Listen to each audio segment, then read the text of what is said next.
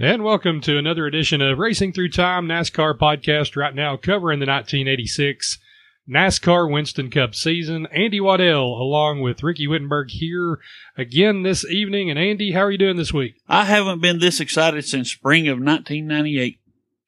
What happened in the spring of 1998 besides us getting out of jail? No, the Cindy Crawford Playboy edition. Oh, okay. Okay. Yes, good call. Good call. Yes, so we this week we are going to cover race 9 and 10 of the NASCAR season. We are going to go over Riverside and Pocono. Quite a lot to talk about this week, Andy. Oh yes, it's a tale of two cities, a tale of two races. It's a wonderful thing. For sure. Now, if you've listened to this show, you probably know how to find us, but just in case you don't, you've probably stumbled on us across the Apple iTunes. You can find us on Stitcher. We are on SoundCloud, and we are also on Google Play Music. Please join our Facebook group at Racing Through Time. We will add you on there. You can share your thoughts. We'll read thoughts on the air. Let us know what you think about the races and the podcast. And we try to be interactive. If people send us messages, we definitely answer. Yes, good messages, bad messages. Just we want to talk to somebody. Oh yes, and I've had a couple of the bad messages. We've tried to tell people all along, Andy, that we don't take it seriously. It's a joke, and just because in my World 600 thing last week when I made fun of Richard Petty because he had got hurt, it's joke, people. If he would have been, died in that crash, I don't think I would have put that particular sound blast in the podcast, but he was fine. It was just a joke, people. It's a joke. If you need a butthurt report, we will add one to our page, and you can fill it out, and we will turn it into the proper authorities. Yes, show me on the page where I touched you. Yes, we have little dolls if you need them for $9.95. But anyway, no, most of our feedback's good, and I think maybe some of this is people that just stumble on our show and don't really know, and they think that we're just two jackasses, which, I mean, we are. Yeah. But at the same time, it is, we're just trying to have fun. So, yeah, if we crack on somebody, it's a joke, people. Yeah, if we crack on your favorite driver, just hang on. We'll get one you don't like. Oh, yes, we definitely will. All right, so we're going to go to our first race of Riverside. But before that, we do have one article that I found that led into that week of the Riverside race. And Andy, the article from the Press Tribune of Roseville, California on Friday, May the 30th, 1986. Racer Dale Earnhardt is NASCAR bad boy. Yeah, what you gonna do, baby? To his stock car racing rivals, Dale Earnhardt has two nicknames, OTC for one tough customer, and Ironhead. Earnhardt is an aggressive driver. If a rival is driving into a turn with the NASCAR Winston Cup mid-season points leader at his side, chances are good he'll have some of the blue or yellow paint from Earnhardt's Chevy Monte Carlo on his fender panels when they emerge on the next straightaway. If the incident occurs on a short track, the paint swapping is a near certainty. You always want to know when Dale is around you, said stock car driver Terry Labonte. I've seen him spin people out in practice. Yeah, Labonte, you're going to find him. You're going to have more problems with him down the road. Earlier this year, thanks to television replays, much of America saw an example of Earnhardt's handiwork in the Richmond 500. After being passed by Darrell Waltrip, Earnhardt clipped Waltrip's right rear bumper going into the next turn, sending Waltrip spinning off into a meeting with the concrete wall. My definition of good racing is getting in there close, rubbing a little, and then going on, Earnhardt said earlier this week as he prepared for NASCAR's first road course race of the season Sunday at Riverside International Raceway. I don't go out there with the intention to put the wheel into somebody and wreck them. Earnhardt's intent was brought into question in the Richmond incident with Waltrip. Immediately after the race, NASCAR fined Earnhardt for driving with reckless intent. The fine and probation he was under have since been rescinded. I admitted I made a mistake, said Earnhardt. The accident was my fault, but it was not intentional. I misread Waltrip. It was a scary situation. They couldn't pass judgment on reckless intent, though. No one understands the fine line between aggressiveness and recklessness except the drivers on the track. Only Darrell and I know what happened in those cars. Had the incident been in the first of Earnhardt's career, it probably would have gone unnoticed, but it wasn't. The Waltrip incident put a lot of burden on us, said Earnhardt. Darrell and I have talked the thing over. We're fairly good friends, but arch rivals. Early in the race, Waltrip ran a car off into the infield, and nothing was said. He had every right to be upset, but it got blown way out of shape. I haven't changed my style of racing because of it either. If we came down to the same situation, I would not back off. I would try my darndest to get around him. Maybe I would find a better way, though. Earnhardt is one of the racers who's constantly rides on the thin line between aggressiveness and recklessness. While auto racing is not meant to be a contact sport, short track Winston Cup comes as close as possible. In the Richmond race, explains Earnhardt, Darrell Waltrip had been knocking at my back bumper and I had been using up all the track. I felt he was pretty rough, but really he wasn't. He did nothing to bump me off the track. You can tell. He was just rubbing and pushing, trying to get a line. Okay, Andy, so, we're quite a ways past the Richmond race, but we had an article last week where somebody calls Waltrip a dirty driver, and then this week Bill Center of Cosplay News Service kind of puts Earnhardt on point. I can't believe that's actually a thing. Cosplay News Service. Oh, dear Lord. Well, anyway, all that matters is Rubbin's racing and short tracks. It's going to happen. He hooked him, but, he says it's an accident. I'd take his word for it. Yeah, if you want to hear our thoughts, go back to episode number 2, I think, of this podcast, and we talk about that whole race in great detail. Okay, so we are now to the race at, where are we? Riverside first. Yes. Yes, the Budweiser 400 at Riverside. So we're going to kick it off with some pre-race interviews and let the guys set the stage, the drivers themselves, on what to expect here at Riverside. And Darrell, if a guy likes to shift gears a lot and use the brakes a lot, he has come to the right place today. That's the only thing that you have to worry about out here is that you don't abuse this little stick sticking up here in the floor.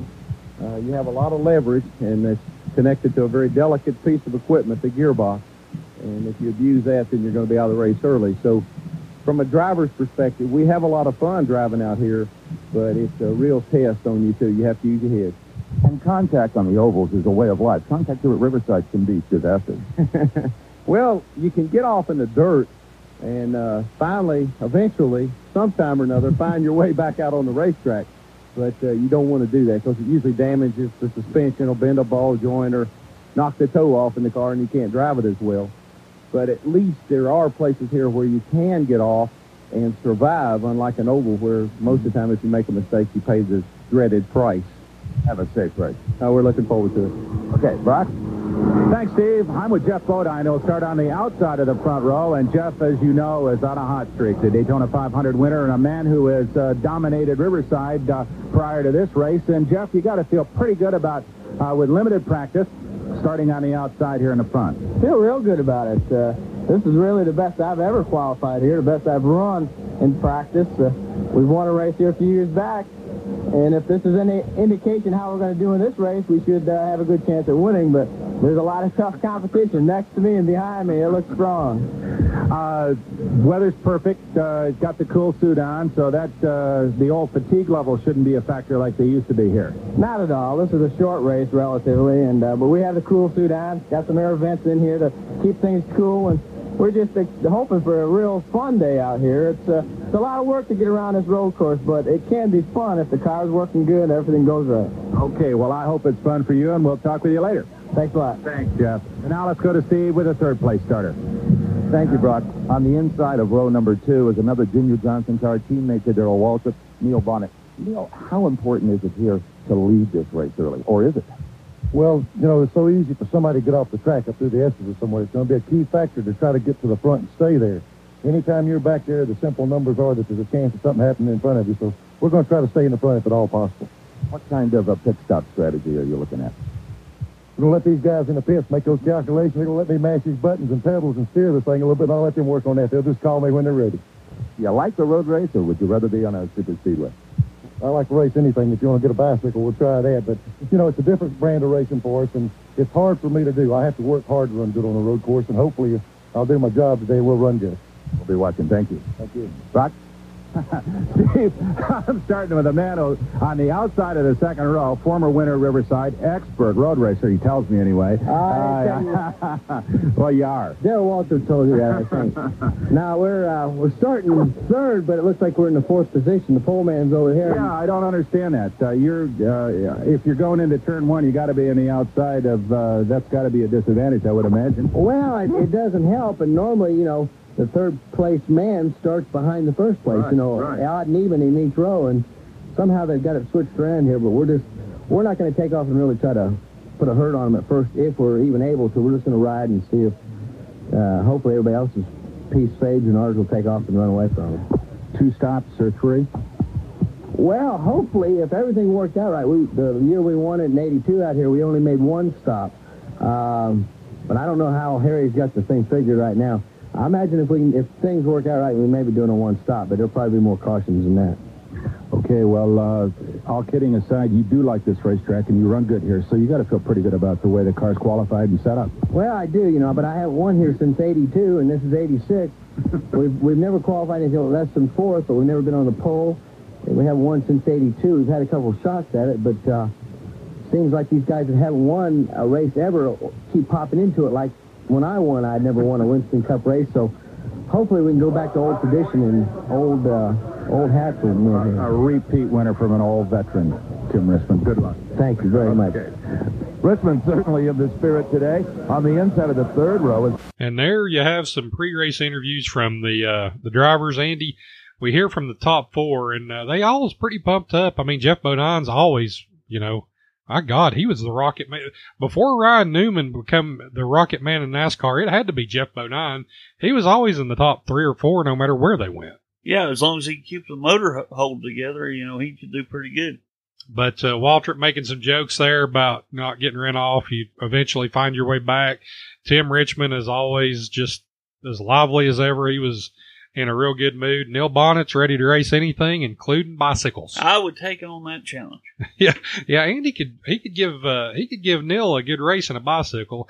I mean, my God, with Bonnet's luck, he'd probably wop out on the, halfway into the race and break a leg or something. He had some horrible luck with crashes through his career. He'd be like that cartoon with a stick going through the spokes. Yeah. So we have that early driver introductions to try to kick it off. Riverside, man, the way that they shot the workers, giving the driver the thumbs up, that's cool. I'm seeing all the track workers giving the drivers the thumbs up as they go around on the pace laps. And then we get like an introduction to the track. And, man, I would love to sit in turn 6 at Riverside and watch those cars slide through there, because when we're watching the race, that was just awesome. Oh, yeah. I don't want to be at the S's. I'm sorry. Just that doop, doop, doop, doop, and just watch them bounce all over the place. Yeah, I mean, just walk back and forth maybe. Try to catch it from a couple of different viewpoints. I need a golf cart or something.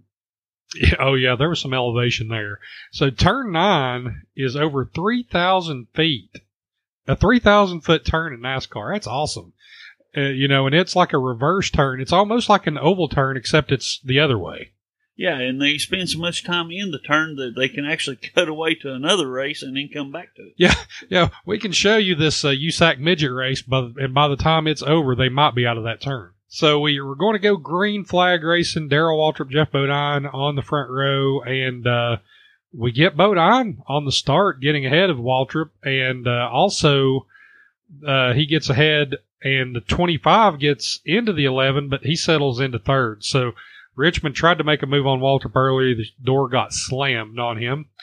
Turn 9, that banked right-hander, a lot of elevation changes. It's just Richmond was Richmond was awesome, but Riverside, wherever I'm trying to talk about, the racetrack, it was something unique.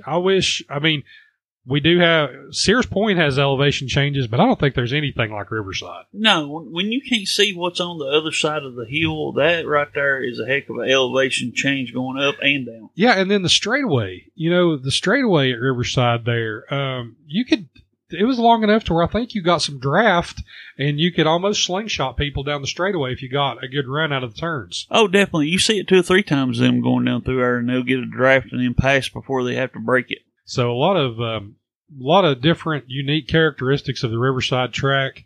We've already got, I mean, this is what, second lap of the race, and look at all the dirt that's on the track from people running off.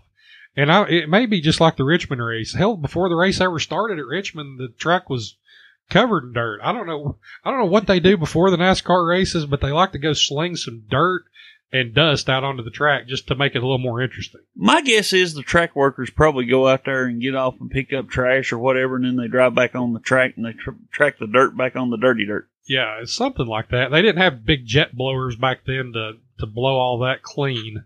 So we get a lot of dust and dirt on the track right away. We get Tim Richmond here early on lap 2, getting by Waltrip for second.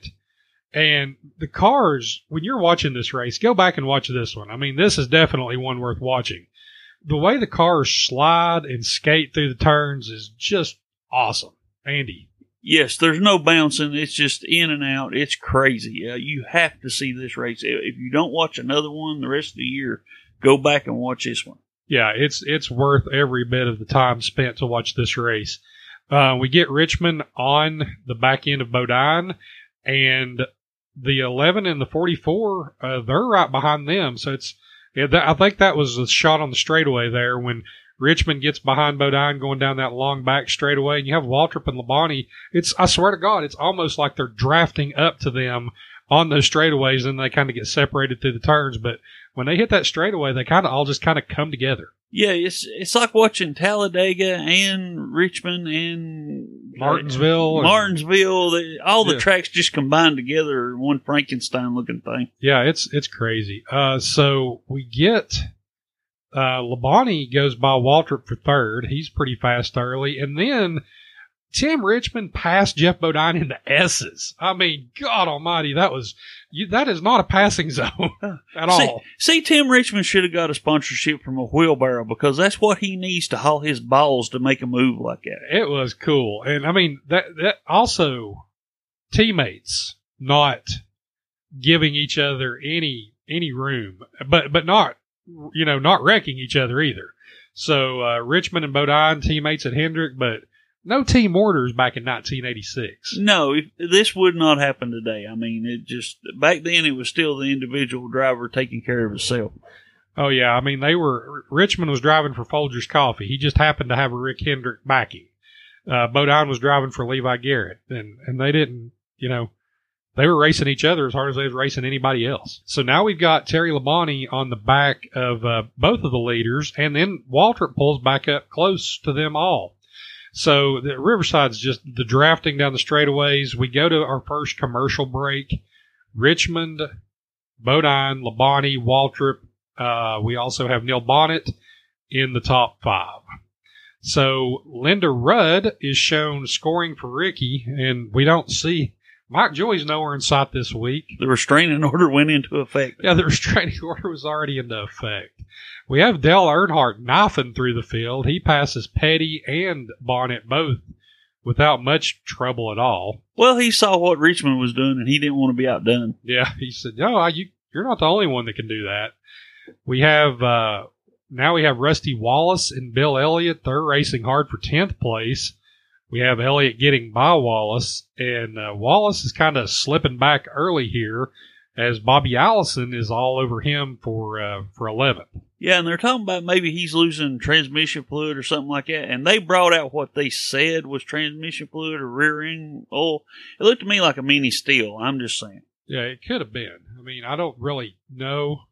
I don't know what those look like. Living here in the mountains of East Tennessee, I've never seen one. Oh, yeah, me neither. Sorry about that.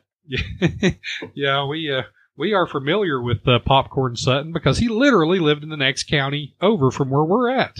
Yes, not more than 50 miles max. Yeah, 50, 20. Well, it depends on how drunk you are. It depends on how you got to the. Yeah, it did. Newport is Newport is not recognized as part of the state of Tennessee, as far as I know. Well, it is if you're in the right circles. Yes, and I may not be on this show next week after I said that. I love Newport, by the way. Just Yeah. throwing that out there. Yeah. Richard Petty is, he's the first in the top 10 to make a green flag pit stop. He goes ahead and changes 4 tires, and now we've got a cycle of green flag pit stops here in the race. Jeff Bodine, after he's made his first pit stop, is back into the pits, and he's smoking. I mean, I thought Joe Ruttman had bad luck, and I mean, he kind of does, but I'm not really sure anybody's got worse luck than poor Jeff Bodine. He hit it when he was coming into the pits. Did you notice the tire that he hit? Oh, good Lord. He hit that thing farther than an Alabama kicker could. He launched that tire about probably 300 yards. It just disappeared when he hit it. Had to be. And I'm like, oh, Lord, we're going to see some emotion. He's going to be mad this time. Oh, yeah. You just think, man, he's mad. He didn't ran through that tire. He knows he's blowing up, and he is one not happy guy today. And then we'll get to that. Yeah. So he's being pushed to the garage area. Our running order after all of this chaos has happened with the pit stops and Bodine and some other guys had some pit stop issues. We have Tim Richmond, Waltrip, Ricky Rudd all of a sudden up to third. Elliott and Earnhardt are the top 5. And now we have a clip with Mr. Harry Hyde, who we're going to get the first of several talks with Mr. Hyde here today. With Harry Hyde, Tim Richmond's crew chief. Hello, sir. Say hi, Mom. It's gotta be fine, Harry. You look like a happy guy. Well, right now we're running about like we figured we would. We thought if nothing broke that we'd run good here. Tim's very good, and if nothing don't break, we're hoping to finish right where we're at now. Well, Tim was so loose before the race, laughing and teasing and having a great time. Not a sign of any nerves. He plays this track kind of like Liberace plays the piano. Yeah. Indeed, but Waltrip, he can play it pretty well, too. Waltrip's a good man here, and if it comes down to a race between those two, it's going to be tough. All right, good luck to you. Thank you. All right. All right. Speaking of Popcorn Sutton, Andy, I mean, Harry Hyde's on the happy juice today. It's I've never seen him that positive. He said, "Hi, Mom." And he was just in a downright good mood. Well, you got to figure. I mean, if he did get into the happy juice, there's fighting liquor and there's, sipping liquor. And he must have been on the sipping liquor because old redneck throwing out a Liberace reference. I mean, come on. Yeah, I took a double take when the last thing that I thought that I would utter during this broadcast is Harry Hyde making a comparison between Tim Richmond and Liberace. See, Tim Richmond was bringing culture to the NASCAR sport. Tim Richmond was just his own animal. But I mean, seriously, Harry Hyde, that was just, he was just upbeat. It's good to see Harry Hyde because he's usually, you're just having to apologize to even ask him a question. And he acted like he would have talked for 5 more minutes. Yeah, he'd have probably kept talking right now. But yeah, last week he was not happy whatsoever. No. So we've got Richmond and Waltrip are right together on the track, and we've got Richmond lapping Willie T. Ribbs, Andy. DW's prophecy has been fulfilled. Again. Yeah, and this is on a... Now, I mean, no, the car was not any good, I'm sure. No. But Ribbs, now, you know that it hurt his feelings a little bit at was it Wilkesboro, where he finally did make the debut and ran some? It hurt his feelings to be lapped there several times, but to be lapped this early in a road course race where he is a road course hotshot, that had to knock him down a few more pegs. Yeah, well, it goes back to NASCAR's a whole different animal from all the other racing sports. You never know what's going to happen. Yeah, I know he was in a car that was probably about as good as a 1986 Pontiac. No, I mean there was a couple of Pontiac. He was in a car that wasn't exactly up to snuff, so I'll give him a pass. But I'm sure he probably still wasn't happy being lapped this early in a NASCAR race. Then we get an in-car shot from Wallace, and just like every week we talk about him, man, the in-cars are so good. You can see, he's looking around. Besides the turning for 3,000 feet and being banked and everything, he's basically turning around in the car looking behind him, and then he keeps looking down because you can tell something is either got in the car and is about to attack him, or something's on fire, or something is giving him some issues inside that car. Well, you know my feelings on Rusty Wallace. I'm sorry, never have liked him. Even commentator, driver. But when the man is looking down at his transmission and looking up and still passing cars while he ain't even looking at them, you got to give him a little bit of credit. Yeah, you got to think. He's looking down. He's going around the curve. He's shifting. He's braking. He's at a road course, and he's passing people. Like, really? I mean, he was putting on a show. But we find out later, what was it? He was having did his gear shifter break?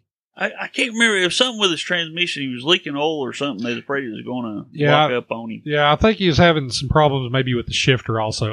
For some reason, I remember that. But anyway, now Jeff Bodine has retired to the garage area, but we have another interview with Mr. Bodine in the garage. Any warning at all, Jeff? No, we just made our pit stop, and I was going down the back straightaway in high gear, and it just started to slow down, and I saw the trail of smoke, and that usually means a burnt piston. The engine still was running, but I believe we broke or burnt a piston. No warning, no oil pressure, no heat or anything like that, just all of a sudden smoke, huh? I was running great. I was having a lot of fun out there. Tim and I kind of pulled away from everybody. We had some problems on our pit stop. Got a little bit behind, but still early in the race. We had a lot of time to make it up. Car was working great. Everything was going good. Just a little old piston in there decided to quit working. Can't beat anybody out here with 7 cylinders. No, we've had a lot of engine problems this year.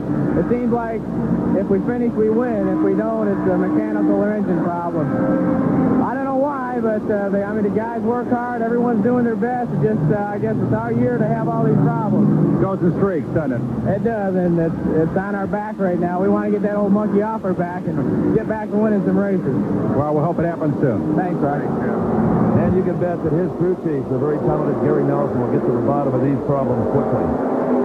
All right, Andy. So another Bodine interview, and he just can't get. I would have loved to have been his PR guy.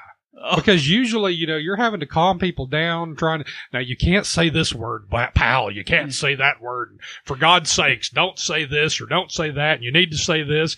Jeff Bodine would walk out, he could have just flipped over the guardrail and wiped out 12 cars in the parking lot. He'd be like, man, I'm just thankful that I'm still here and for a good day, and the sun will still come out tomorrow. It's like you can't listen to Jeff Bodine and not just like him.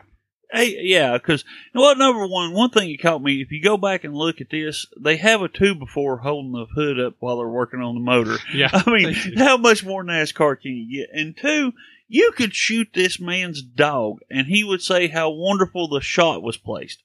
You cannot get him in a bad mood. I don't believe it. He's like a Disney character. He's crazy. Yeah.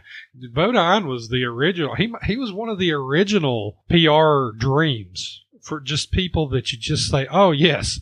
I always thought like Darrell Waltrip was, because, I was a Waltrip fan, and Darrell definitely knew what to say. But even Darrell would, be in a bad mood sometimes. Tim Richmond, he would get a little crossed up sometimes. Jeff Bodine, every time you see him interviewed, he never puts a word wrong, and he always puts himself in the best light no matter what's going on. Yeah. That's like right there.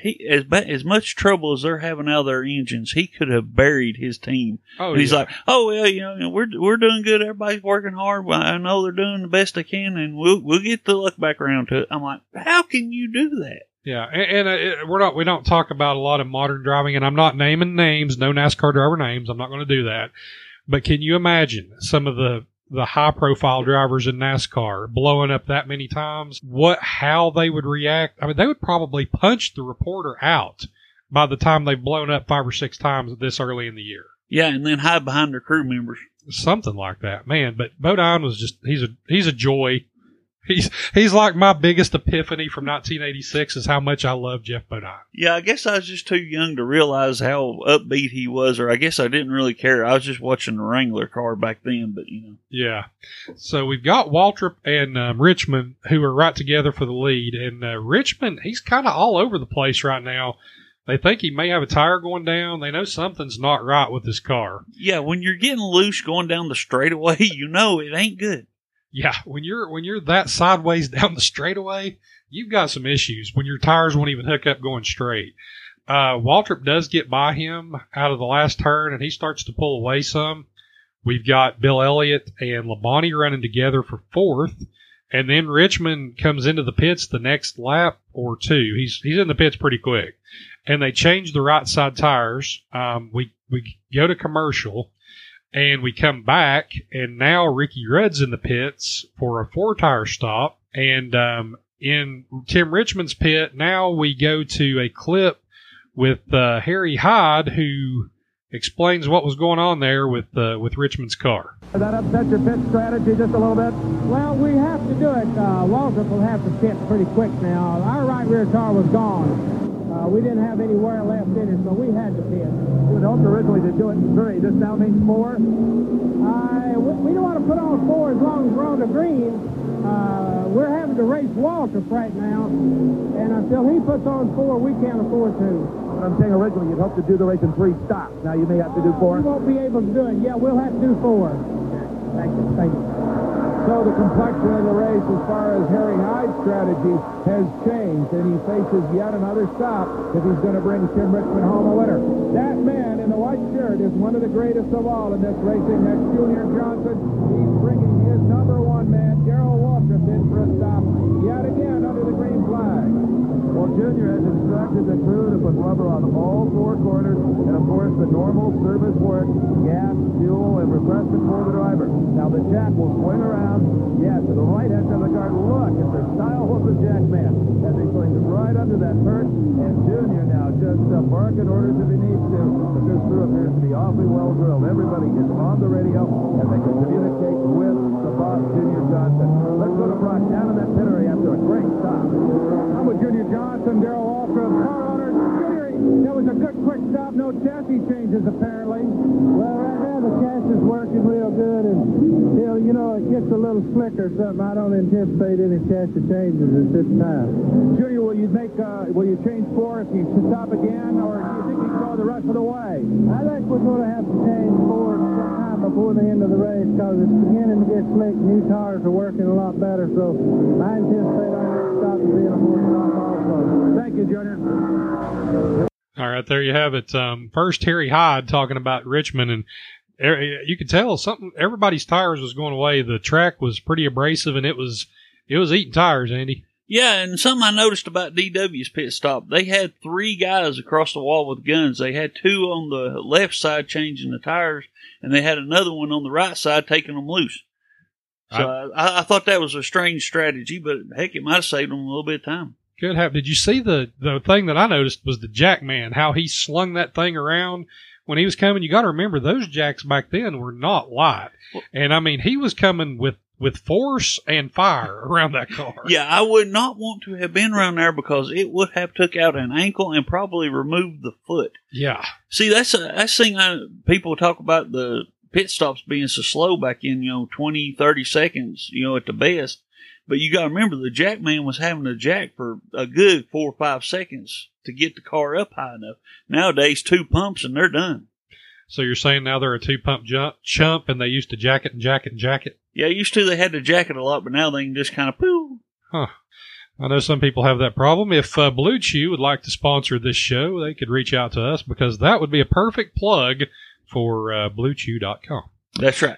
So we are... Where are we at? We've had, the other interview. Now we've got Richard Petty and Rusty Wallace. They're having a good scrap. Petty holding him off for a minute. Then Wallace does get by him down that long straightaway under the bridge. So our running order now, after some more pit stops and some other issues, we've got Terry Labonte, Harry Gant, Rusty Wallace. Not Rusty Wallace twice, but I have him listed twice, so that would be kind of hard to do. So we have Rusty Wallace, Richard Petty. Then we also have Waltrip, Ricky Rudd, Neil Bonnet, Bill Elliott, and Dale Earnhardt rounding out the top 10. We come back from a commercial break, and we're under a debris caution. Now, we have a debris caution. It must have been debris, but I have seen twice in this race so far, cars off the track, not moving, just kind of beached, and there wasn't cautions for that. My whole thing was there's debris all over the track. I mean, the track was covered with debris. The track was debris, so I mean, they could have threw the caution at any time. Yeah, I mean, the track was debris. That's perfect. That's the perfect thing. When they threw the green flag to begin the race, the track was covered in debris. Yes. What are you talking about? I mean, even NASCAR, I think back then from time to time said, okay, let's bunch it up and bring it back. We go back to green from this debris caution, and Terry Labonte and Darrell Waltrip are 1-2. Pretty much everybody has apparently pitted. This is one of the things, it's kind of hard to tell exactly what was going on. We have Harry Gant and Richmond in third and fourth, and they're pretty close to the two leaders. Richmond gets around Gant pretty quickly. We have Labonte running away from Waltrip, and now we also have Richmond trying to track Waltrip down for second. Dale Earnhardt and Rusty Wallace are racing pretty hard for eighth about this time. We've got Richmond blowing around Waltrip for second. He was on the move, Andy. Yes, he was climbing like a ladder. I mean, he was on a rail. You couldn't do no better than what he was doing right at this point. No, and it was weird because, I mean, Labonte had been pretty good too, but he kind of shot out of a cannon on that restart. You had expected Waltrip to get around him pretty easy, but Labonte took off. Yeah, I don't know if he just hit the right hookup or if Waltrip's tires needed to warm up before he could start moving or what, but it wasn't good for him right here. And we've got Rusty Wallace getting by Earnhardt, and then he tracks down Petty, and he passes him for sixth. After he caught Petty, he passes him pretty easily. We've got Waltrip to the pits, and a caution comes out. So the 11 sees it. Waltrip sees the caution coming out, and he ducks into the pits. Him and Harry Gant and a couple of other ones pit. And somebody jumps into Waltrip's car with him, and so they do make a chassis adjustment. Like, 10 minutes after Junior Johnson said, we don't expect a chassis adjustment. Well, they must have had something happen in that 10-minute time span. And it's still, to me, going back and watching these, it's still weird to see the guy actually have to climb up in the car to do the chassis adjustment. It's crazy. Yeah, I mean, we're just one shot away from the ride-along mechanics from back in the day. Just sit in there with me, and we'll adjust it as we go.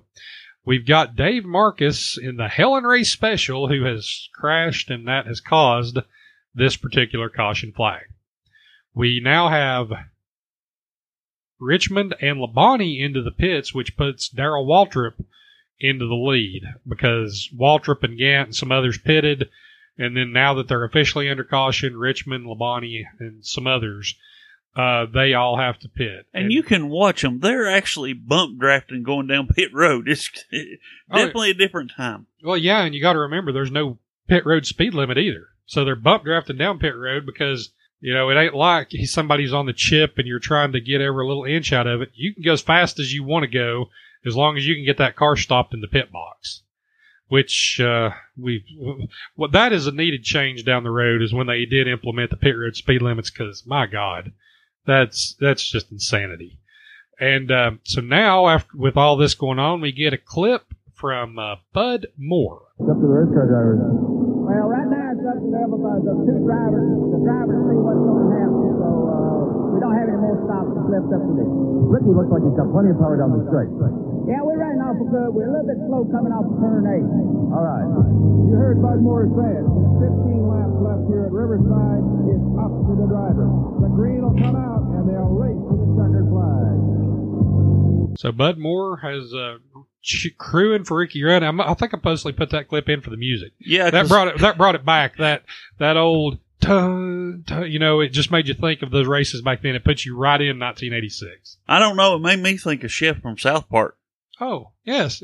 Yes. Tonight is a night for love. Oh, sorry, go back. Let's not sing on this show.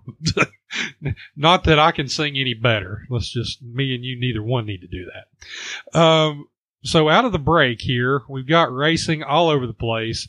We've got Richmond. He blows by everybody. He moves back into third behind Waltrip and Ricky Rudd. Richmond is about 2 seconds back, but man, he is moving on up. So now we have another clip of the race, and Steve is a smart man. Be like Steve. Of course, in second spot is Ricky Rudd. And now, let's go to Steve in the Richmond pit area. Well, I'm not about to bother that man, Harry Hyde, as his driver, Tim Richmond, continues to catch Joe Waldrop. In fact, I won't even tell Harry that he, personally, is $1,000 richer. He has just been named the TRW Mechanic of the Race. An extra $1,000 little walking around money for Harry Hyde. He wants a lot more than that, and he hopes Tim Richmond can give it to him in the next few laps. Well, the watches in Harry Hyde's hand are telling him a story. Richmond is turning some very quick laps out there and slowly moving in on the 2 leaders, Rudd and Waltrip. So there we have it. I mean, this is a guy that knows what he's doing, Andy. He's been around a day or two, and he's not going to bother Harry Hyde right at this moment. Yeah, it's kind of like with a dog. If you walk up to a dog and he's wagging his tail, yeah, go pet him, talk to him. But if he's done got the tail down and the ears folded back, best to walk away, make no eye contact, just go away. Yeah. So Steve has the right idea. I'm going to stand here in Harry Hyde's pit. You can put the camera on him, and I'll talk about him. But by God, I ain't asking him anything right now. Yes, there is going to be no communication with me and him unless he talks to me first. Exactly. So we have Richmond muscles by Ricky Rudd for second, and just almost instantly he's caught Waltrip, and they're both dropping their tires off the track, kicking up dust. Andy, they are really giving it a go. They wanted this win bad. Yeah, and both of them really needed it. Richmond hadn't won a race in a long time, several years, and Waltrip, he hadn't won a race in '86 yet at this point either, had he? I don't think he had, but I'm sure we'll find out later on if he had. Yeah. So, but either way, they were both in a position. They needed the win. They needed the momentum because the year hadn't been up to their standards yet. Right. So Richmond, he ducks out at the bridge and gets by Waltrip without any problem. And you thought that's it. It's over. I mean, Richmond had the best car all day. He gets by Waltrip. Waltrip couldn't put up much of a fight. So 3 laps to go. They're pretty well right together, but they're both still driving hard. I thought Richmond was going to drive away, and I was really surprised to see Waltrip kind of stay within striking distance there, Andy, with 2 laps to go. Well, yeah, of course, when you see somebody make up that much distance that quick, you're like, well, he's done. He's going to run off and leave him. And then it was like Waltrip found another gear. Yeah, well, we'll find out later that a lot of it could have had to do with tires. But right now, we'll just let this last clip here going towards the finish, give you the rundown on what was going on, because there was a lot happens here in a very, very short amount of time. Running it up a little bit. Remember, the last lap we saw, Richmond and Waltrip entered turn number 6, bumper to bumper. But now it looks as if Richmond has opened up a little bit. But the last car coming up, that could play a role in the next couple of feet. Look at this. Big problems in turn number 9. It is J.D. McDuffie, Harry Gett, and Michael Waltrip. And oh, Lord, in turn number 1, Terry Labonte has driven through a concrete wall. We'll get back to that in a moment, but let's not forget, the caution will come out, but the leaders will race to the flag. So down the back straightaway they come. It's still a race for these guys. There is Darrell Waltrip's wife, Stevie, very concerned. They're going to come around turn 9 and race to the flag. Let's see what happens. It is Tim Richmond with the advantage. Darrell Waltrip, this race will undoubtedly finish under yellow. So this is the last lap. Richmond got down a little bit too low. Richmond now with both inside wheels off into the dirt. Now he goes a little high. That's get over the door for Darrell Waltrip. Sideways is Richmond. Look at this. This will be the finish of the race. It is Darrell Waltrip. You know that yellow is going to stay out. Look at Jimmy Johnson's crew. Incredible move. What a pass sideways by Darrell Waltrip underneath Tim Richmond coming off turn 9. An incredible pass. The last few feet of this race under green, the caution is out. And as you said, Steve Evans, it'll doubtlessly finish under the caution. A dejected Tim Richmond crewman watching his man lose it in the last few feet with a daring pass, a brilliant pass by this man, number 11, Darrell Waltrip. The current leader, unofficially still not the winner, but he is headed for almost certain victory if that car stays together for the last few hundred yards around this Riverside racetrack. What a finish here. All right, Andy, my God, there it is. So we have a pretty big crash in turn 9, and then Terry Labonte went through a guardrail. Yes, you heard that right. He not a guardrail. I'm sorry. A concrete wall. Yes, let's correct that. He went through a concrete wall. He pulled a Kool-Aid man. If he'd had a red shirt on, they'd have been children waiting on him. I mean, it was chaos because they have a big wreck over here, and you've got Waltrip and Richmond right together. and you think, well, the caution's coming out. This is the end of the race. Oh, by the way, here's Terry Labonte for some reason in the first turn, who has went through a concrete wall. So this is definitely the end of the race. And then you have a photo finish. So, and it wasn't just, I mean, they didn't lean on each other. They didn't hit each other. It was really clean, but my God, it was a heck of a finish. And that's something I think we forget about over time is like DW, he's mostly known for being a fairly cool-headed driver. I mean, he don't get real bad unless somebody just punts him into the wall. But here he is going all out. I mean, he's letting dirt fly. I don't think anybody could have held him back on this one. No, and he made the right move. I mean, you've got to remember, as good as Richmond was, he still wasn't a veteran in NASCAR. Waltrip let him go in low and protect that line, and he dropped the tire a little bit. Waltrip went in a little wide because he knew Richmond couldn't hold that line on the inside if he was trying to go that fast. So Richmond kind of washed up the track out of the last turn, and Waltrip was able to get under him. I mean, heads up move, and commendable for Richmond because honestly, if it was me, I'd have just turned right into Waltrip and seen what happened. I mean, one of us would have won, one of us would have crashed. It wouldn't have mattered. But we wouldn't have just drag raced. We would have probably had a dust up. No, we'd have had to do something like the Ricky Bobby or something because both of us would have went into the wall or the dirt. Yes, but Richmond, he gave Waltrip room. You got to give him credit for that. And it was just one heck of a finish. And honestly, so far in 1986, I mean, it's hard to beat the Richmond finish with Waltrip and Earnhardt, and when all hell breaks loose, and Kyle Petty from wherever he was at, 6th, 8th position, wins that race. I mean, this one was not as crazy, but probably, I mean, a better finish because it was clean and it was side by side. It was a great race overall. Oh, I mean, the whole race was fun to watch. This was just a good race to watch. So we will now go to the victory lane and the post-race interviews for this race here at Riverside.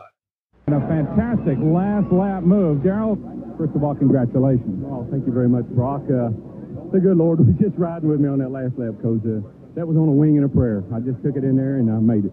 Well, Tim seemed to have it on you. He moved by you fairly easily. Did you think he could run him down? Well, it had been going a deal where they were better on new tires, but as they would run along, I'd get better. And that was what was happening. He was starting to get a little looser, and I was getting a little faster and a little faster. So it played just right. The laps were perfect. You saw your brother against the wall. That had to jar your concentration a little bit coming off the last corner. That he's all right. And but the caution, how did you make the move on Tim? Was it just a faulter on his part, or did you just stand on it and hope? He did a great job. Just went to the outside. Thought I might be able to get along the side of him as we come into turn 9 down there. Got a good long side of him, but he was starting to wash out, so I just turned my car underneath of him, was able to get underneath of him. No contact, just a nice clean move, and won the race. It was just a great win for us. Well, it was a fantastic afternoon. Yeah, we just thank the Lord for it. What a beautiful weekend. A pole and a track record and a win. I don't know what else you could ask for. Couldn't get any better than that. Congratulations. Yes, sir. Qualifies us for a lot of great things. Great. Congratulations. And now let's go to Steve with Tim Richmond.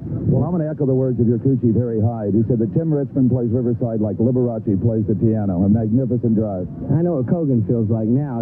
This wasn't Indy, I can guarantee you that. And, if you hadn't made that extra stop, if. Well, we had a good enough car to beat them no matter what the stops were. We had to, we had to use the car up a lot because starting behind to run up to them and then try to get by them. But then again, we still had the car to win. It just, I'm a bridesmaid, I guess. It sucks, I can tell you that. Well, first Charlotte and now Riverside, Tim Richmond has to settle for second place. Well, part of the reason for that yellow flag was a vicious crash on the part of the number 44 car driven by Terry Labonte. Brock right now is with Terry. Well, Terry, the first words that Darrell Waltrip uttered when he got out, stopped in victory lane, was, "How's Terry?" And fortunately, we're able to say he's okay, but you got to be a little shaken up. Well, I don't really know what happened. I'm fortunate that the car was sturdy enough to hold up to an accident like that. It just took a right turn right in the middle of turn 1, huh? I don't know what happened. We went through the corner there, and the car wouldn't turn. I don't know if I cut a tire or if some of the suspension broke. I just couldn't stop. We're awful sorry it happened, but thank God you're all right. Thank you. Indeed, he is just fine. Darrell Waltrip, in dramatic fashion, wins the Budweiser 400, followed by Tim Richmond, Ricky Rudd, Rusty Wallace, and Dale Earnhardt. Rounding out the top 10, Richard Petty finishes in 6th. Bobby Allison works his way up into the 7th. Neil Bonnet in 8th, Harry Gant 9th, and Glenn Stewart started way back in 22nd, finishes in the 10th spot. And now Steve is with our 4th place finisher, Rusty Wallace. Well, you're the man that really knows, but from our vantage point, it looked like you were awful loose. Maybe the tires were just about gone. Well, I just missed on the setup just a little bit, but we brought it home a 4th place. The guys did a great job on the pit stops and everything. And, as tired as we are in the point race, that Blue Max Guard Pontiac runs well again today. They run flawlessly, It's just, I just got to get some more experience on this road course and be able to tell the crew chiefs, what needs to happen. And I've been missing a little bit here and there, but, we're learning as I go. And it was a good run. I'm happy with it. I had a cool suit on. The thing ran out of ice and about cooked me. So those things are worse when they're not working, I'll tell you. Well, congratulations on a good drive. Thank you very much. And there you have it, the first 4 drivers. I mean, Walter kind of echoes what we said there. And Richmond, he knows what Kevin Cogan feels like because he got snookered at the end of the Indianapolis 500, which actually I'm an idiot because I don't know why I didn't realize this. It didn't just get rained out on Sunday. It got rained out on Monday. They ran it the next Saturday, so I think they ran that the day before we race here at Riverside. So the Indy 500 was actually postponed a week. But Richmond does come home second. Labonte, they finally let him get interviewed for more than 5 seconds, Andy, and then we find out why he doesn't get interviewed for more than 5 seconds because they're trying to get some sort of insight, and all I can think of is Bob Uecker and then the poor dude in Major League. Dynamite drop in, Terry. For the love of God. No, Terry is the orator of our time. He says so much with so little. No, I mean, what are you going to say? I mean, we're just kidding. We're just kidding. He didn't know. He didn't know what happened, and they're trying to get some sort of glean into why he went through a concrete wall, and he's just like, I don't know what happened. But after watching this race, the only thing I could think of was, can you imagine if they used the point system they got now, and Riverside was the final race? Oh my God! And Riverside used to be the last race. Yeah, and it's the championship race. I mean, come on, that would be awesome. Yeah, it would be. I mean, let's just redesign. We've got the technology. We can build it better, stronger. We can build Riverside again. You can build elevation into a track. You can move dirt. Let's just build another Riverside and call that the last race of the year, and I'll be happy. Amen. All right, so the post-race awards for Riverside. Andy, who's your driver of the race? It had to be DW. He set that up at the end just perfect. It was close between him and Richmond, but when you win the race, you get the rewards. Yeah, I mean, and I'm a Waltrip fan. I'm almost not wanting to give it to him and give it to Richmond because Richmond ran so well. But I mean, Waltrip did set the track record, new track record, started on the pole, and he figured out how to make it happen at the end of the race. He passed Richmond, who I thought had the best car out of the last turn. So I'll have to give it to Waltrip too. What was the biggest critical moment of the race, Andy? I don't know if you could call it a moment, but pretty much the entire last lap that they were racing, you've got everything going haywire. They don't have enough cameras to cover it all. No, you've got 2 crashes. I mean, and both of them were pretty big, and Labonte's was really big. And then you've got Waltrip and Richmond trying to race through all of that carnage. And you don't know if those cars are going to be out of the way in turn 9. Because they were wrecked right in the middle of the track. Luckily, they weren't there when they got back, but if they was, I don't think they would have slowed down any because they knew that was the end of the race. So, yeah, that was a big moment of the race. We call that foreshadowing. Yes, sir. So what was the thing that surprised you the most about this race? How hard they raced the entire race. I mean, they were fighting tooth and nail for every inch of real estate the entire day. It was crazy. They were doing dirt passes on lap 2, let alone the final lap. Yeah, and I mean, in our notes, we try to abbreviate it as much as we can so we don't bore you just talking the whole time about the little nuances of the race. But throughout the entire race, there was cars fighting for position all the time. They may not have always been racing for the lead, but there was always a race. And it wasn't like they were just riding around and letting each other go. I mean, Wallace and Petty had a good race. Allison was back and forth a lot. Earnhardt was going back and forth through the field. Ricky Rudd was up and down. Harry Gant was up and down. So it's like a lot of these guys were they moved all over the running order in this race. Who would you give your Goody's Headache Award to? This was a toss-up because I really wasn't for sure, but with the overall for the whole season, I had to give it to Bodine just for the, I don't know if you call it headache or heartache, but the poor guy can't catch a break. No, I mean, another blown engine and a good outlook. I have to give it to Terry Labonte, though. I mean, anybody that goes through a damn concrete wall, he's probably going to have a headache after this is all over with. Race rating, Andy, this one, 0 to 100. What would you rate this race? I had to give this a 95. I wanted to go higher, but I wanted to give it enough room in case there's something better. I don't foresee that happening, but this has to be the best race I've seen in years. It was a great race. I mean, they had a couple of lulls, but nothing big. There was racing the entire race through the field. You had an awesome finish. I'll go 95 also. I mean, it was a great race. Entertainment factor. Oh, 97. I don't think the entertainment's going to get any better especially the last lap. I mean, you have great racing all day, and then the last lap, everything blows up. It was awesome. Yeah, I mean, your entertainment factor's got to be right up there on this race. I'll give it like a 96, 97 also. It was definitely, if you go out of your way to watch this race, if you're listening to this, go to YouTube, take the time, watch this race. You won't regret it. It's definitely a race worth watching. So that will conclude the Riverside portion of our broadcast, and we'll kick off this Riverside portion of the broadcast with an article from the Morning Call, Allentown, Pennsylvania, Saturday, June the 7th, 1986. The article title, Good Old Boys Provide Magnetism, by Don Bostrom of the Morning Call. The good old boys of the Winston Cup Series are back in town to race in the Miller High Life 500 at Pocono International Speedway tomorrow. We hear a lot about them during their annual visits north, but what exactly is a good old boy? It's easy for a Yankee to speculate. Why, a good old boy always has a pinch between his cheeks and gum, right? And a good old boy must come from the town right next to Mayberry. In fact, Sheriff Andy probably pulled our heroes over a few times in their younger, wilder days for speeding. Andy then probably told them to be more careful and let them go. A good old boy has probably seen every episode of the Dukes of Hazzard and has a wife or girlfriend that likes Lil Abner's Daisy May.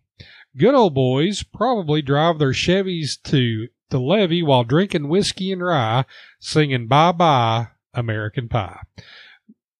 A good old boy probably sit around and chew the fat, still trying to figure out what Billy Joe McAllister threw off the Tallahatchie Bridge. A good old boy eats nothing but Kentucky Fried Chicken and grits and washes it all down with the beer that sponsors his car. A few Yankees are fair about things. So we put some of the good old boys on the stand to speak their piece in describing themselves.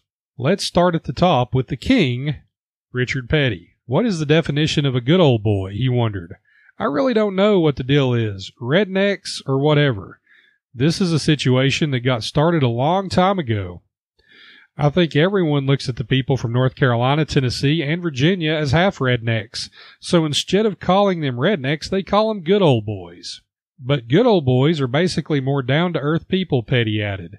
We live and let live as best they can. If the other cat wins, it's just we'll get them next week. We don't carry grudges, and we get time for everybody. Most of all, we've got time to enjoy what we're doing as we go along, Petty preached. It's not a deal where they uptight all the time. Talk to any of the boys after the race, and they may be uptight for 5 minutes. Then the first thing you know, they're spilling the beans as you're telling them everything that they knew. That's where the good times really start, and I guess that's where its saying comes from. Bobby Allison comes from the Deep South. He is a good old boy institution. A good old boy is somebody who has become successful but still has a friend everyone he meets along the way. It's not as natural for a northerner to be friendly, Allison said, because they're more hustle and bustle in the society and we have, and it's a little bit more wary society. Most of the good old boys that are truly the good old boys have come from a community where the people are totally friendly without interfering whatsoever in anyone else's activity. They are aware of what is going on and are happy for the other guy and willing to walk up the corner and talk. There have always been good old boys, Allison said, and not all of the competitors are good old boys. A good old boy will retain the dignity in his profession. He will consider other people even when times are tough and not going right for yourself. There's a code. You can be a good old boy even when you're a fuzzy-cheeked 22-year-old like Bobby Hillin Jr., who celebrated his birthday on Thursday. Once you get past 13 birthdays are no big deal anyhow, Hillin said. That explains how you can be a good old boy quicker in the South. A good old boy is somebody who works hard all his life, Hillin suggested. It's also someone who is clean living and will stick right by you whether you are racing a car or doing business. A good old boy is always straightforward with you and treats everyone with respect. Can anyone be a good old boy? Yeah, Allison said, but it's easier to start with a Southern boy. But it's not impossible to make a good old boy out of a Northern boy. Jeff Bodine of New York and Ron Bouchard of Massachusetts are the only Northern-borns trying to do the impossible.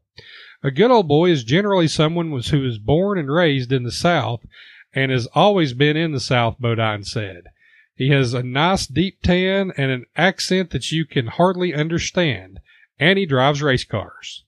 Me, I think I'll always be a Yankee, Bodine admitted, when I tell everybody that we're all Americans, so it doesn't matter where we're born. This is a great country, and we're all able to do just about whatever we want. I was a Northerner that wanted to be in a good old boy sport. I went in after it, and here I am. That's what's great about this country. If you want to do something bad enough, you can go out there and do it. Even though Bodine has been a regular on the Winston Cup Series for some time, he doubts he'll ever be an official good old boy. I'll never be considered a good old boy.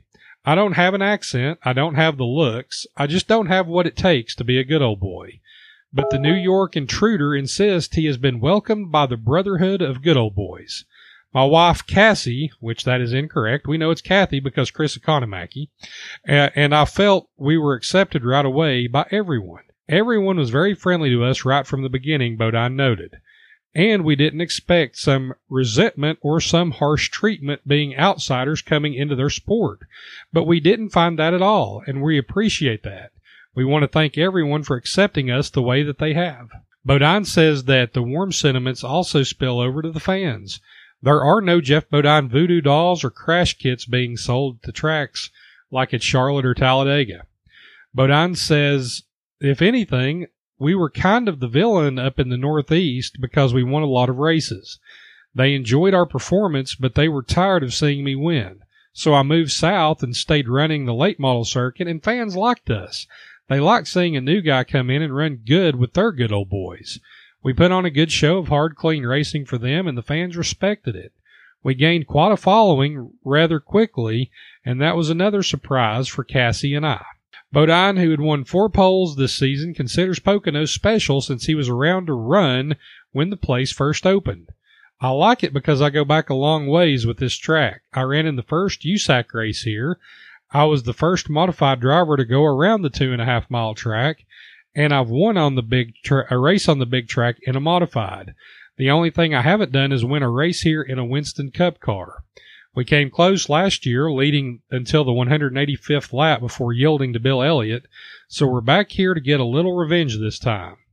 It's a compromise to get around the course here, he explained. You have 3 different straights and 3 different corners, so you have to set up your car so it will run fairly well all the way around. There. Maybe the good old boys did come from towns like Mayberry. Maybe they did watch the Dukes. But they also are warm, charming, friendly, and sincere. It might not hurt to have them visit these parts more often. Some of that good old boy magnetism might start to rub off. Andy. Yes? That was a mouthful. I was just sitting here checking off marks, like, yeah, Dukes of Hazzard, yeah, Abner's Daisy, yeah, okay. Andy Griffith, yeah. Yeah, you know, I used to have pinks between with cheating gum, but we've got smarter about that over the years. You know, a lot of that stuff, it marked it off. I kind of still get like when I read this article, even though they try to come around and say, oh, we could all be around, learn something from the good old boys.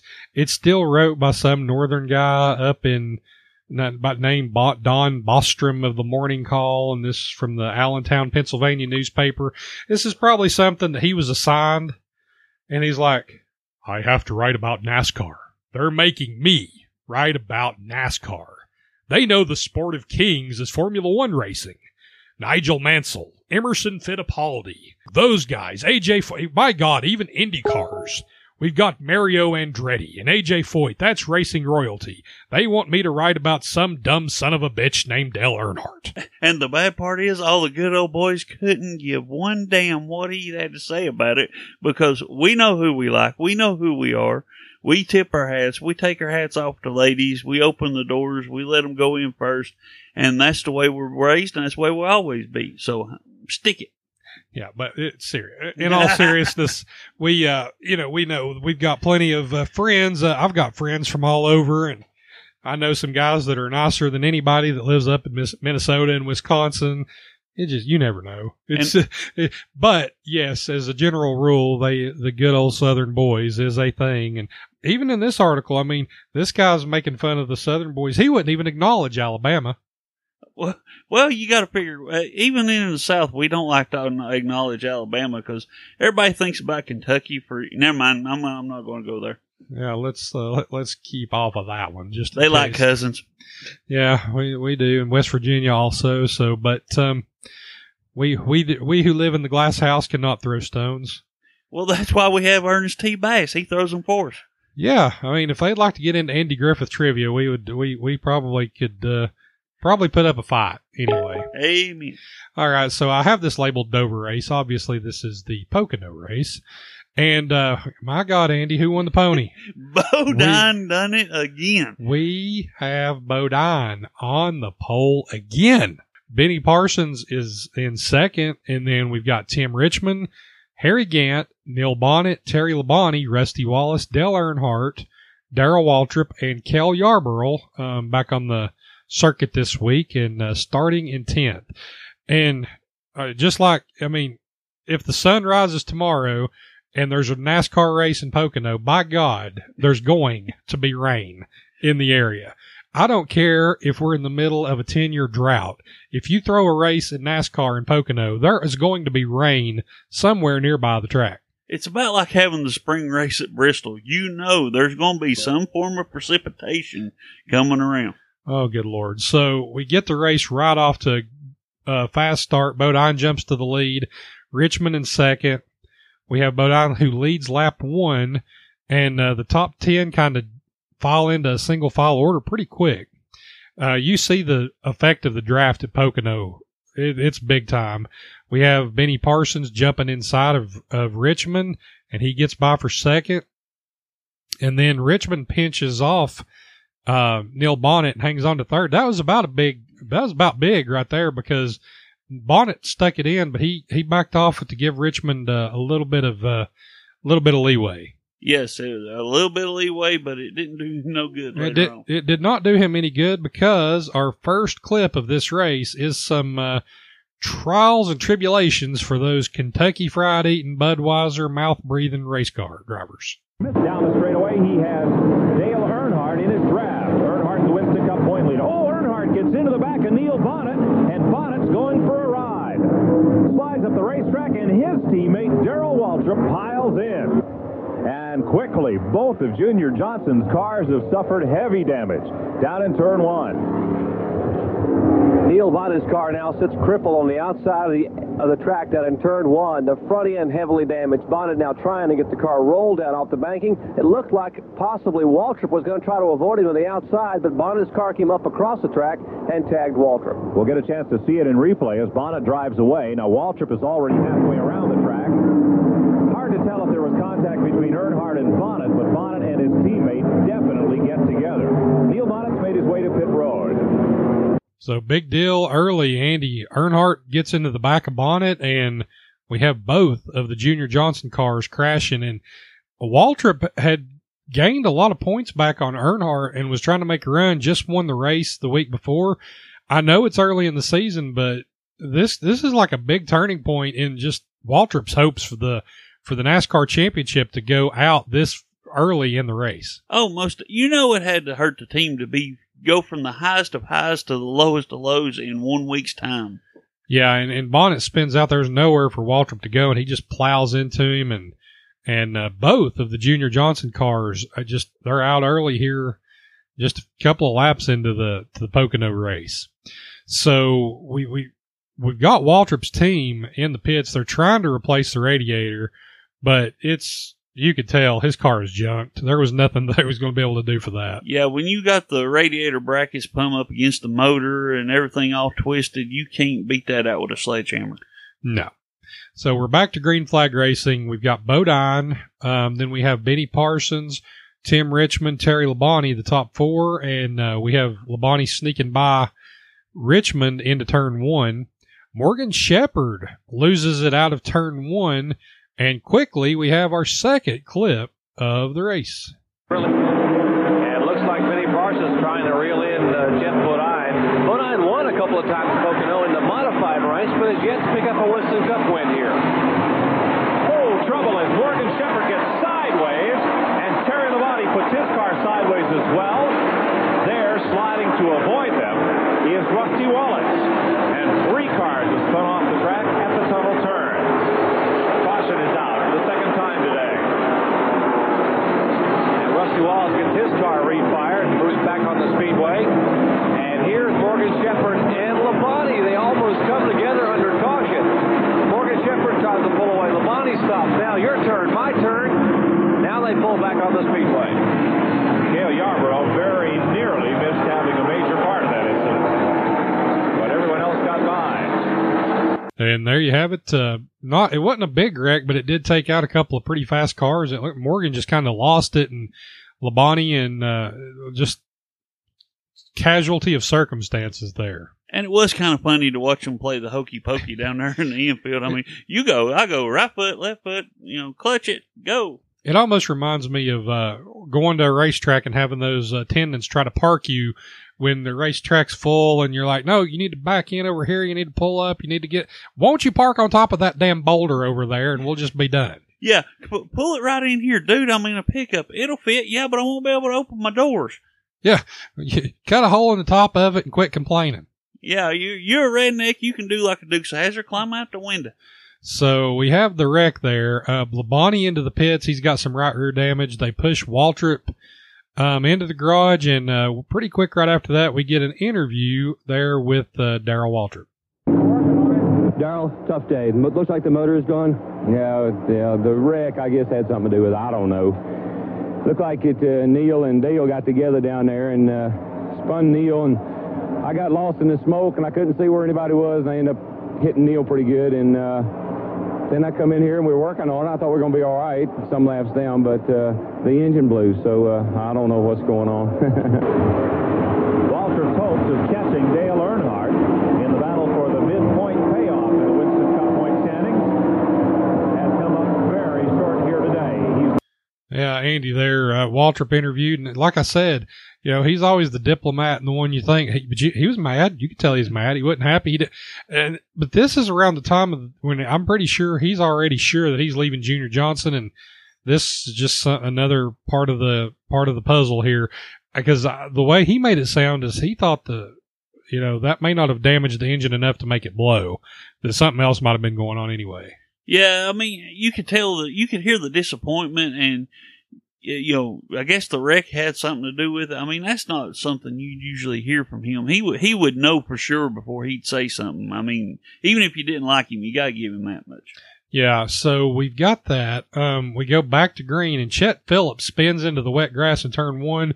I don't have that clip, but my God, that car, it picked up 30 miles an hour going through that grass, and it looked like a waterfall. And you know that Earnhardt and Richmond had to be looking at that going, we can gain some speed right there if we can just hang on to it. Yeah, if we could turn it down and then just catch it in such a way that the car would catch, we've got some acceleration down there in the grass in turn one. And we'll find out later in the race that somebody else thought that too, unfortunately. Everybody's in the pits from this yellow. No idea where the race is. This race jumps around really bad, and you can't tell what's going on. They don't give you lap counters. You don't really have any idea exactly what's happening. So the best we can do is just go with what they got. Mike Joy says that rain is imminent in Pocono, as like the sun's going to rise. Well, you tomorrow. got to figure he had to know that it was coming because he had to stay 2 miles away from the track. I mean, the restraining order now. Yeah, he wasn't actually at the track. He was over the hill there, and he was already catching some raindrops. Back to green flag racing, and his best friend Ricky Rudd's leading. We have the 22 in second. He's trying to run him down. Bobby Allison having a good run here early. We've got in the pack just a gaggle of cars. Jeff Bodine and Harry Gant trying to work their way back up to the front. We've got Tim Richmond who gets by Allison, and then we get Jeff Bodine gets the door slammed on him trying to get under Allison. Ricky Rudd tries to block down the front stretch, but Richmond's just too much and gets by him for the lead. I mean, there's no way when your car's no faster. Richmond had such a run. You can try to block all you want to, but that Pocono's front stretch is about 26 lanes wide. 26 lanes wide and about 3 miles long, it seems sometimes. Yeah, and the front stretch of Pocono is no joke. So, we finally get it here. A yellow flag for rain just before halfway. And they're running around the track in full wet to get to the halfway point, Andy. They don't show. I wish that we had a little more of this race, because I swear to God, I'm not kidding. They were running around this track. There was almost zero visibility. I mean, it was not just like a rain shower. This was a monsoon.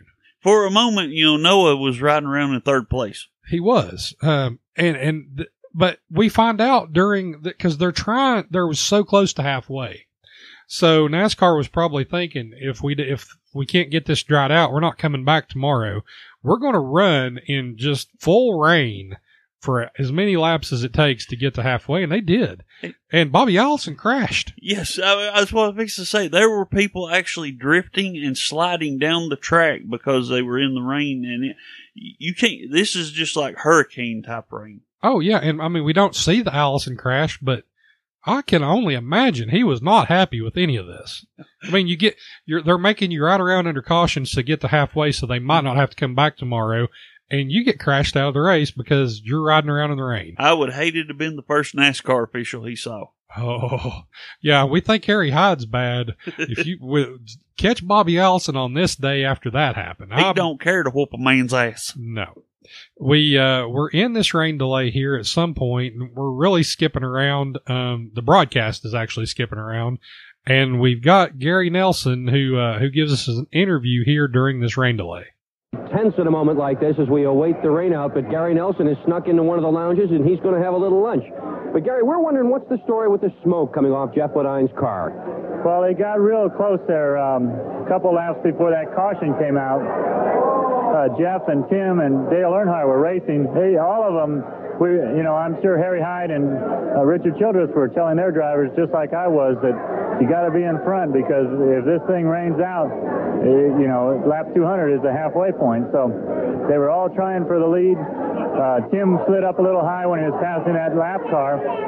Jeff dove in between there, and then the hole kind of closed up. Jeff said he got hit on both sides, so the left front tire started rubbing the fender, and just then it started to rain, and we stayed out there. We're the leader at the moment. If it clears up and we have to restart, we plan on changing 4 tires anyway, and we'll take a hammer and knock that fender back out. So Gary Nelson there interviewed in the garage, Andy, and if lap 200 is halfway, we're still not done with this race. No, not even close. And Bodine, I mean, once again, bless his heart. I just got hit on both sides, no big deal. Yeah. Motor's still running this time, Yeah, we still got the motor under it, so we should be okay. But my gosh, yeah, gets hit on both sides of the car, just squeezed down. I mean, what else can happen to? I mean, I'm really surprised he's not the one that wrecked under caution. With all this going on. So he was the first one, Pablo. He was. He just didn't hit there was no jet dryers to hit at that point. So the track does dry out, though, amazingly. And I don't know how long it took. We don't know.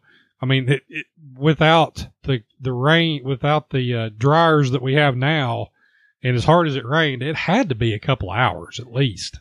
Well, dried out is a speculative term on that one, sir. Well, the racing groove itself was mostly gray. Okay, we'll go with that, yeah. Because if you saw the pit road entrance, no, that's the thing. My God, the pit road entrance, like, it was still wet. And I'm not talking about, like, damp. I'm talking about there was water standing 2 or 3 feet into the entrance of pit road. So if you hit it, if you was coming into and imagine coming into the pits at Pocono when you're really going fast anyway, no pit road speed limits, and you've got a puddle of water that's 2 feet off the ground. I'm not kidding. Could you imagine be standing on pit road waiting on your car to come down, knowing that it's coming balls out and there is nothing that's going to slow it down? And oh, by the way, there's 2 feet of water that it's going to drive through right before it gets to you. Yeah.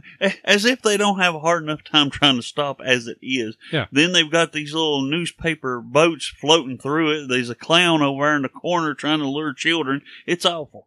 We've got Mr. Burchwell. Eddie Burchwell goes into the grass. He throws up a lot of water. He comes across the track and just slams into the wall. That could have been, I mean, it was big enough, but that could have been really big. Goodness. Yeah, he didn't even slow down. Like I say, I believe if they could figure out a way to keep control of it, they'd have went through the grass to pick up speed. They would have been picking up speed.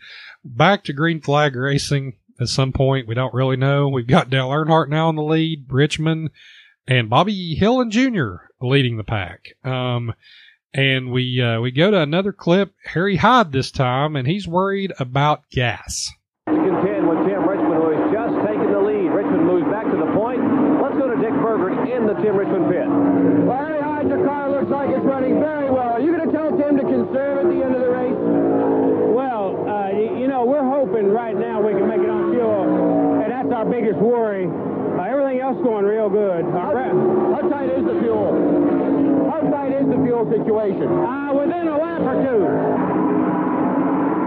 So Harry Hyde there tells us they're within a lap or two on fuel, and it's going to be kind of dicey there, Andy, for the fuel situation. As much as he worries about gas, he really needs to get some Beano or something. I mean, it'd help him out. Yeah, you tell him that. Not a chance in hell. So we've got, we learned that they've lost, we also learned at this point that they've lost radio contact with Tim Richmond. Yeah, did you hear how they was talking about they contacted him? I mean, they're shaking a card up and down for yes, left to right to no. It was crazy. Yeah. And I mean, can you imagine having to drive and you're going down the straightaway 180, I guess, back then, maybe something like that, and you're looking to your left, trying to see a sign on pit road and see how is it going up or down, left or right, and you're bouncing around on the track because the track's rough. I don't know how you do it. Like when you lose radio communication, I think you just do the best you can. Yeah, just hang on, and then when it starts slipping too much, come in and get you some tires and hope for the best. So they interviewed Childress about this time, and he thinks that that Richmond is pretty stout, and he says that they can make it on gas. So you've got Richmond, Bodine, Earnhardt, and Morgan Shepherd, the top four, as we apparently near the end of the race. We don't really know yet. I mean, we can only assume that it's close to the end of the race, and then we do find out that we are down to 10 laps to go. Richmond several seconds ahead. Dick Berggren in the 5 pit. Nelson says that they had radio problems that got Jeff behind. We have Richmond, who has passed Bobby Hillin and Bobby Allison. We've got Earnhardt trying to catch up, but he's still a few seconds behind. And 5 laps to go, and Jesus Christ. Let it begin. 5 laps to go. Trouble in turn 1. That's Buddy Arrington's car from Martinsville, Virginia, that pirouettes to a stop down in turn 1. Arrington spins the wheels, gets it going again, gets up on the racetrack, and Morgan Shepherd piles into Arrington. Harry Gant's car just obliterates the left side of Arrington's machine. It looked like Jeff Bodine may have gotten a piece of that as well as Morgan Shepherd went by. And the Mangle Race Hill Farms Buick now, Morgan Shepherd sits on the outside of the track. Heavy damage on that car. Both the front and rear end are shoved in. Here's the race back to the caution flag. And and likely this will be for the win, as Richmond takes the caution flag well ahead of Dale Earnhardt. A severe three-car accident in turn number 1. It'll be very difficult to get that cleaned up. And the panel sweatshirts efforts, the Ford Thunderbird for Buddy Harrington sits there on the apron in turn 1. Earnhardt pulls up alongside Tim Richmond, but I'm sure both know that with 3 cars littering turn 1, it'll be nearly impossible to get this race back to green. Here's Buddy Harrington's car spinning on the grass. Harrington gets the car refired, pulls it back, tries to get back up on the track apron. The car seems to stall a little bit. Now it digs up, but here's Morgan Shepherd. Contact. Spins Harrington around, down on the lower side, and again, right in the driver's door. Heavy damage. Those 3 cars mangled and in turn 1. Have you ever seen... Have you ever witnessed if you've ever played a video game? Yes, this is the way to go with it.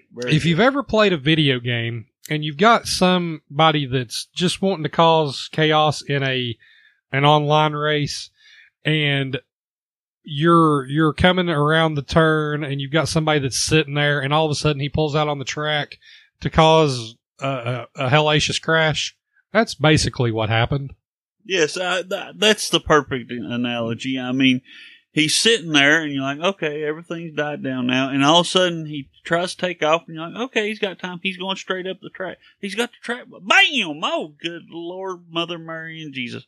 Hey, I know. I guess I know what he was trying to do. I know that the grass was wet because of all the rain, and maybe he thought that he could shoot up across the track and let the cars go under him. But even then, Andy, I mean, it would have still had to be close. You've got guys piling into this turn 160, 150, 60 miles an hour. And all of a sudden, you've got this dumbass that comes out of nowhere onto the track, and it's really lucky. I mean, no kidding. It's real lucky that Morgan Shepherd, Harrington, or Harry Gant wasn't severely injured in this crash. Well, that's the bad part. You watch it, and it's not like he pulls up the track, it dies, and he's sitting there for like 5-10 seconds. It's almost immediately. So he had to see them coming down that straightaway. That's the thing. Surely. It's not like they just had like a restart and the whole pack was bunched up and you got time to make that move. They're all spread out anyway, and if as fast as he got hit when he stalled, he shouldn't. Even if he wouldn't have stalled, he shouldn't have done that, because I would think that they had to be taking evasive action, seeing him coming up across the track anyway, and then stopping. I mean, what are you going to do? You just pile right into the guy. Well, yeah, you got to feel bad for like Harry Gant. He had enough time. That's how slow this, or how quick this happened. Harry Gant was still probably 2 or 3 seconds back and had time to dive down and still got caught up in it. Honestly, I'm trying to think, Andy, have you seen in NASCAR a more dumb move ever than that? I have racked my brain. I have looked on the internet. I cannot think of a single incident where somebody pulled that stupid of a maneuver. I mean, I'm not a professional racer, but apparently he wasn't either, because there ain't no way in the world he should have done that. The only one that I could think that might come close is Kevin LePage at Talladega in a Busch race or Nationwide, whatever it was, a few years ago. He's blending onto the track off a pit stop, and the whole field's coming, and he blends right in front of the whole field and causes the big one.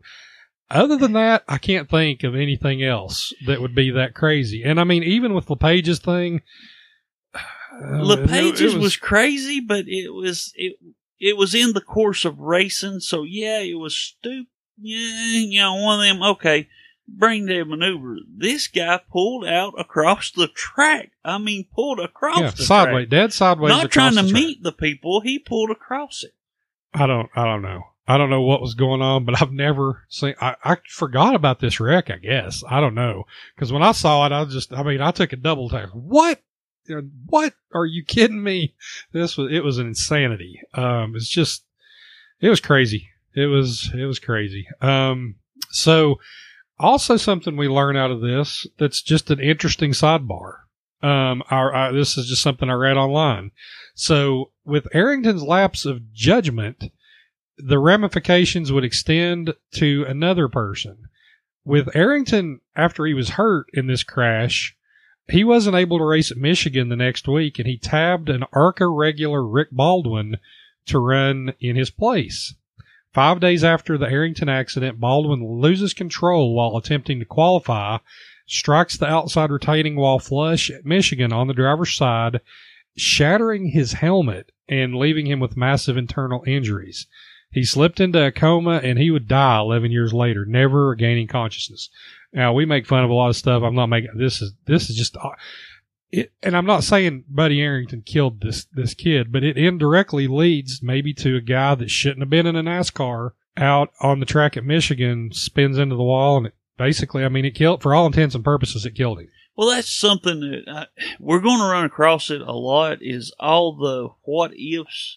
Going this far back in time and watching the races, we're going to run into a lot of what ifs or prophetic moments, or moments where you can see somebody concerned about something, and then you know later on down the road that kind of thing will happen. And it's just eerie. I don't know. It's a weird thing. Yeah, I mean, and I didn't realize that happened. That it indirectly led to what happens the next week in Michigan. It's just crazy. But we will go to Victory Lane right now and hear from Tim Richmond, who finally gets another NASCAR win finally gets his first NASCAR win of 1986.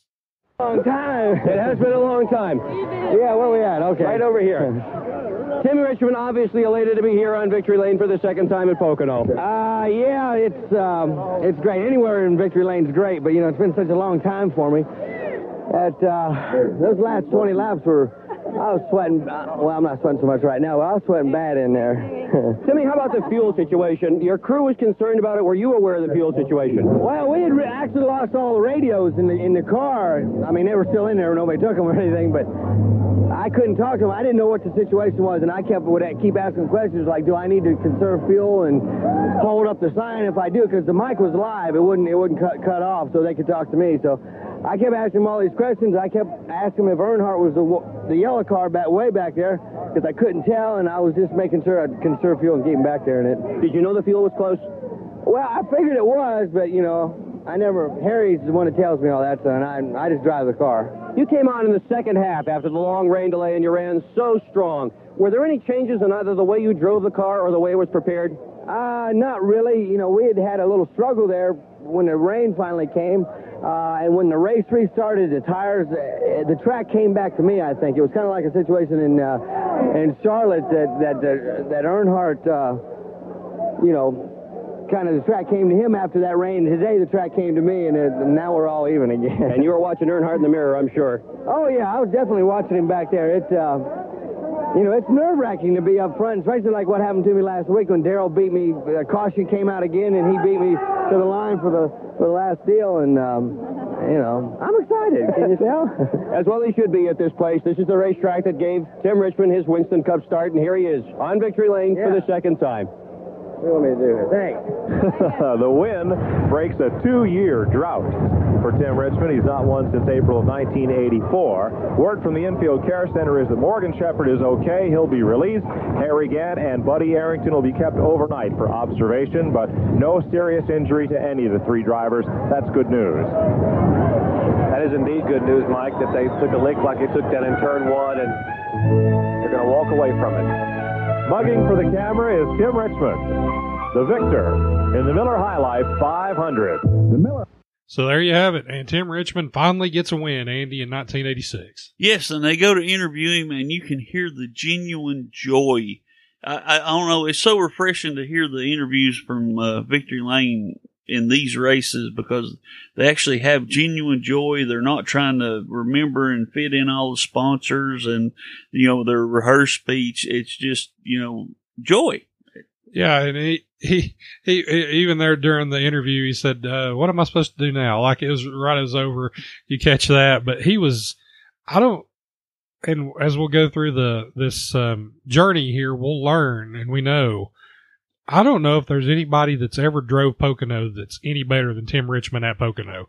He is Mr. Pocono. Yes, and then we was talking, the Days of Thunder quote. I mean, it is word for word. I just listen to Harry. I drive the car. I just drive the car. Yeah, I mean, the Days of Thunder just didn't have the guts to say it was the Tim Richmond story, like, a loose adaptation of the Tim Richmond story, because they were still all the negative connotations about the AIDS and all that back then before we know what we know now. So, but just to see him that happy at Richmond that happy in Victory Lane, it was a good drive for him, solid win. And, that was really his launching point there in 1986, because up until then he had a couple of good runs. He had come on a little bit at Charlotte. He could have won Riverside. He probably should have won Riverside, but Richmond, the first part of 1986, he was not running well. And you can tell that this time that Harry Hyde's spent learning him and they've learned each other, they're starting to figure it out. Well, we've talked about it in previous podcasts. We picked this year because, it's more or less the year that Richmond emerges and all this, and we're watching the first 5-6 races of it, and he's nowhere. Yeah, he's nowhere. Yeah, he's not even nowhere to be seen. He's like an afterthought. It's like, and here's Tim Richmond back here running with Jimmy Smut Means and Dave Marcus for 24th. Up until the last 2 races, his big highlight was doing commentary while driving the car.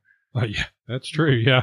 I mean, that was impressive. But yeah, he had qualified good a couple of times, but man, he just had not raced well. And then here, he finally puts it all together here at Pocono for the first race at Pocono in 1986. Okay, Andy, we won't do the awards for Pocono.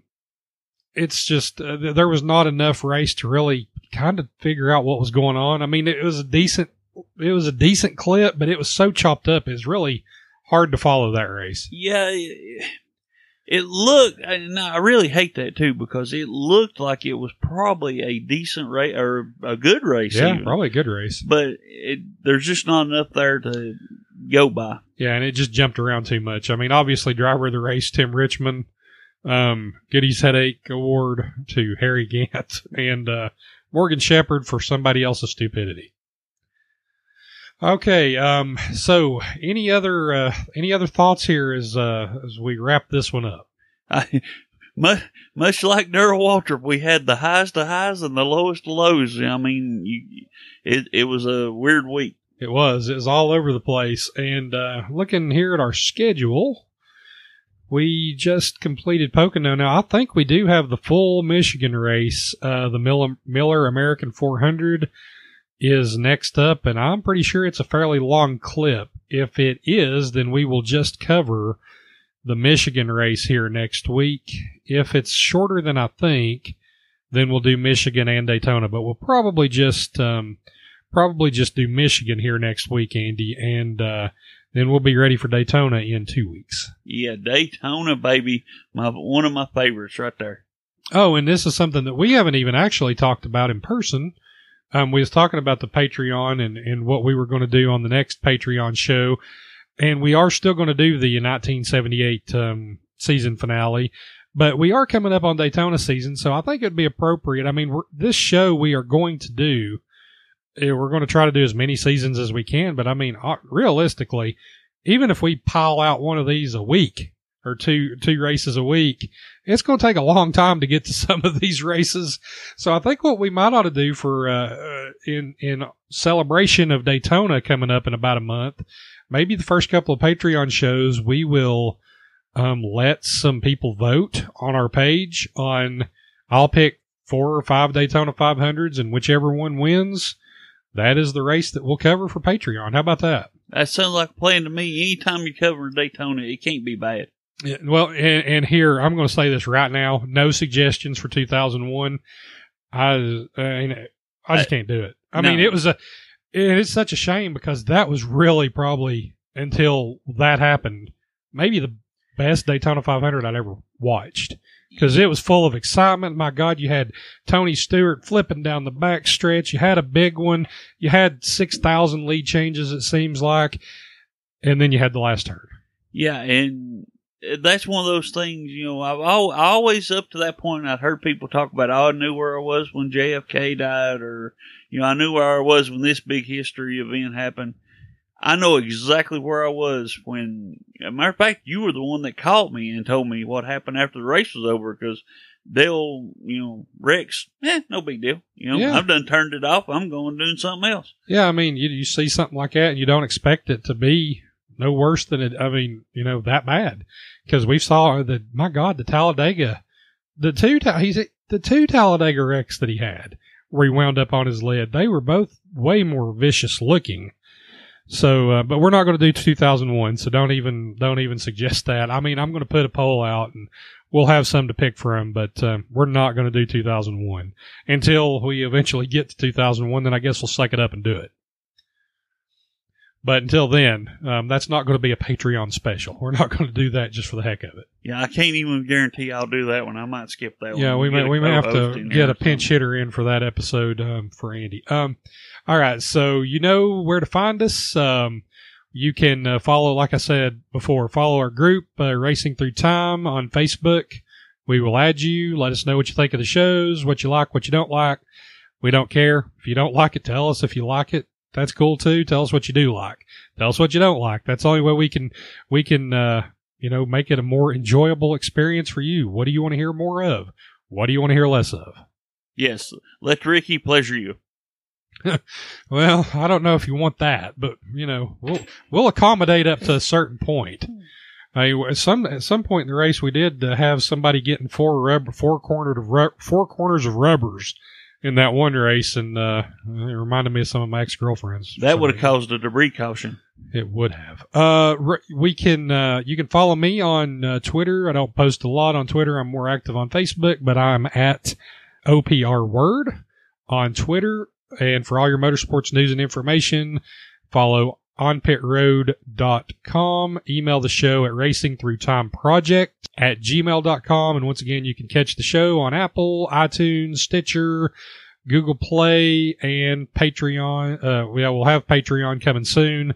And we also have it on SoundCloud. So, Andy, any other final words before we end this one? Nope, just ready to get on it for next week. Yeah, we'll see how Michigan comes out. Like I have no knowledge of what happens in this Michigan race. That's the one good thing about a faulty memory, for at least for this early portion of our NASCAR journey. When I get up into the 90s, I'll remember a little more. But even then, I mean, I've saw some highlights of races before, and I'm like, my God, I don't remember that race was that good, or this happened then. It's just, you just forget this kind of stuff if you don't watch it all the time. Well, that's the part that catches me off guard sometimes. I'm like, I don't remember this, and then I think about it, I'm like, well, I was 6. So, yeah. I mean, I was outside, you know, setting ants on fire when I was 6. I wasn't watching, and I was kind of in tune with NWA and Ric Flair and all that was going on with the Four Horsemen and Hulk Hogan on the WWF show. So I had a lot of other stuff going on. I was trying to prioritize. Yeah, my favorite toy was a backer stick in mud.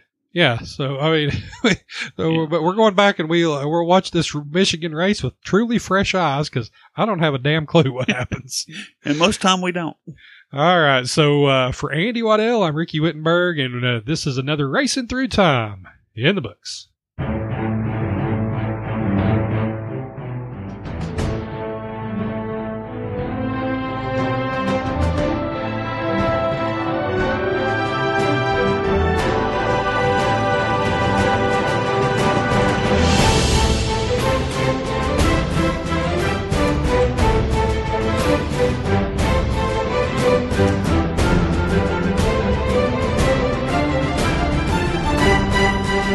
Thank you.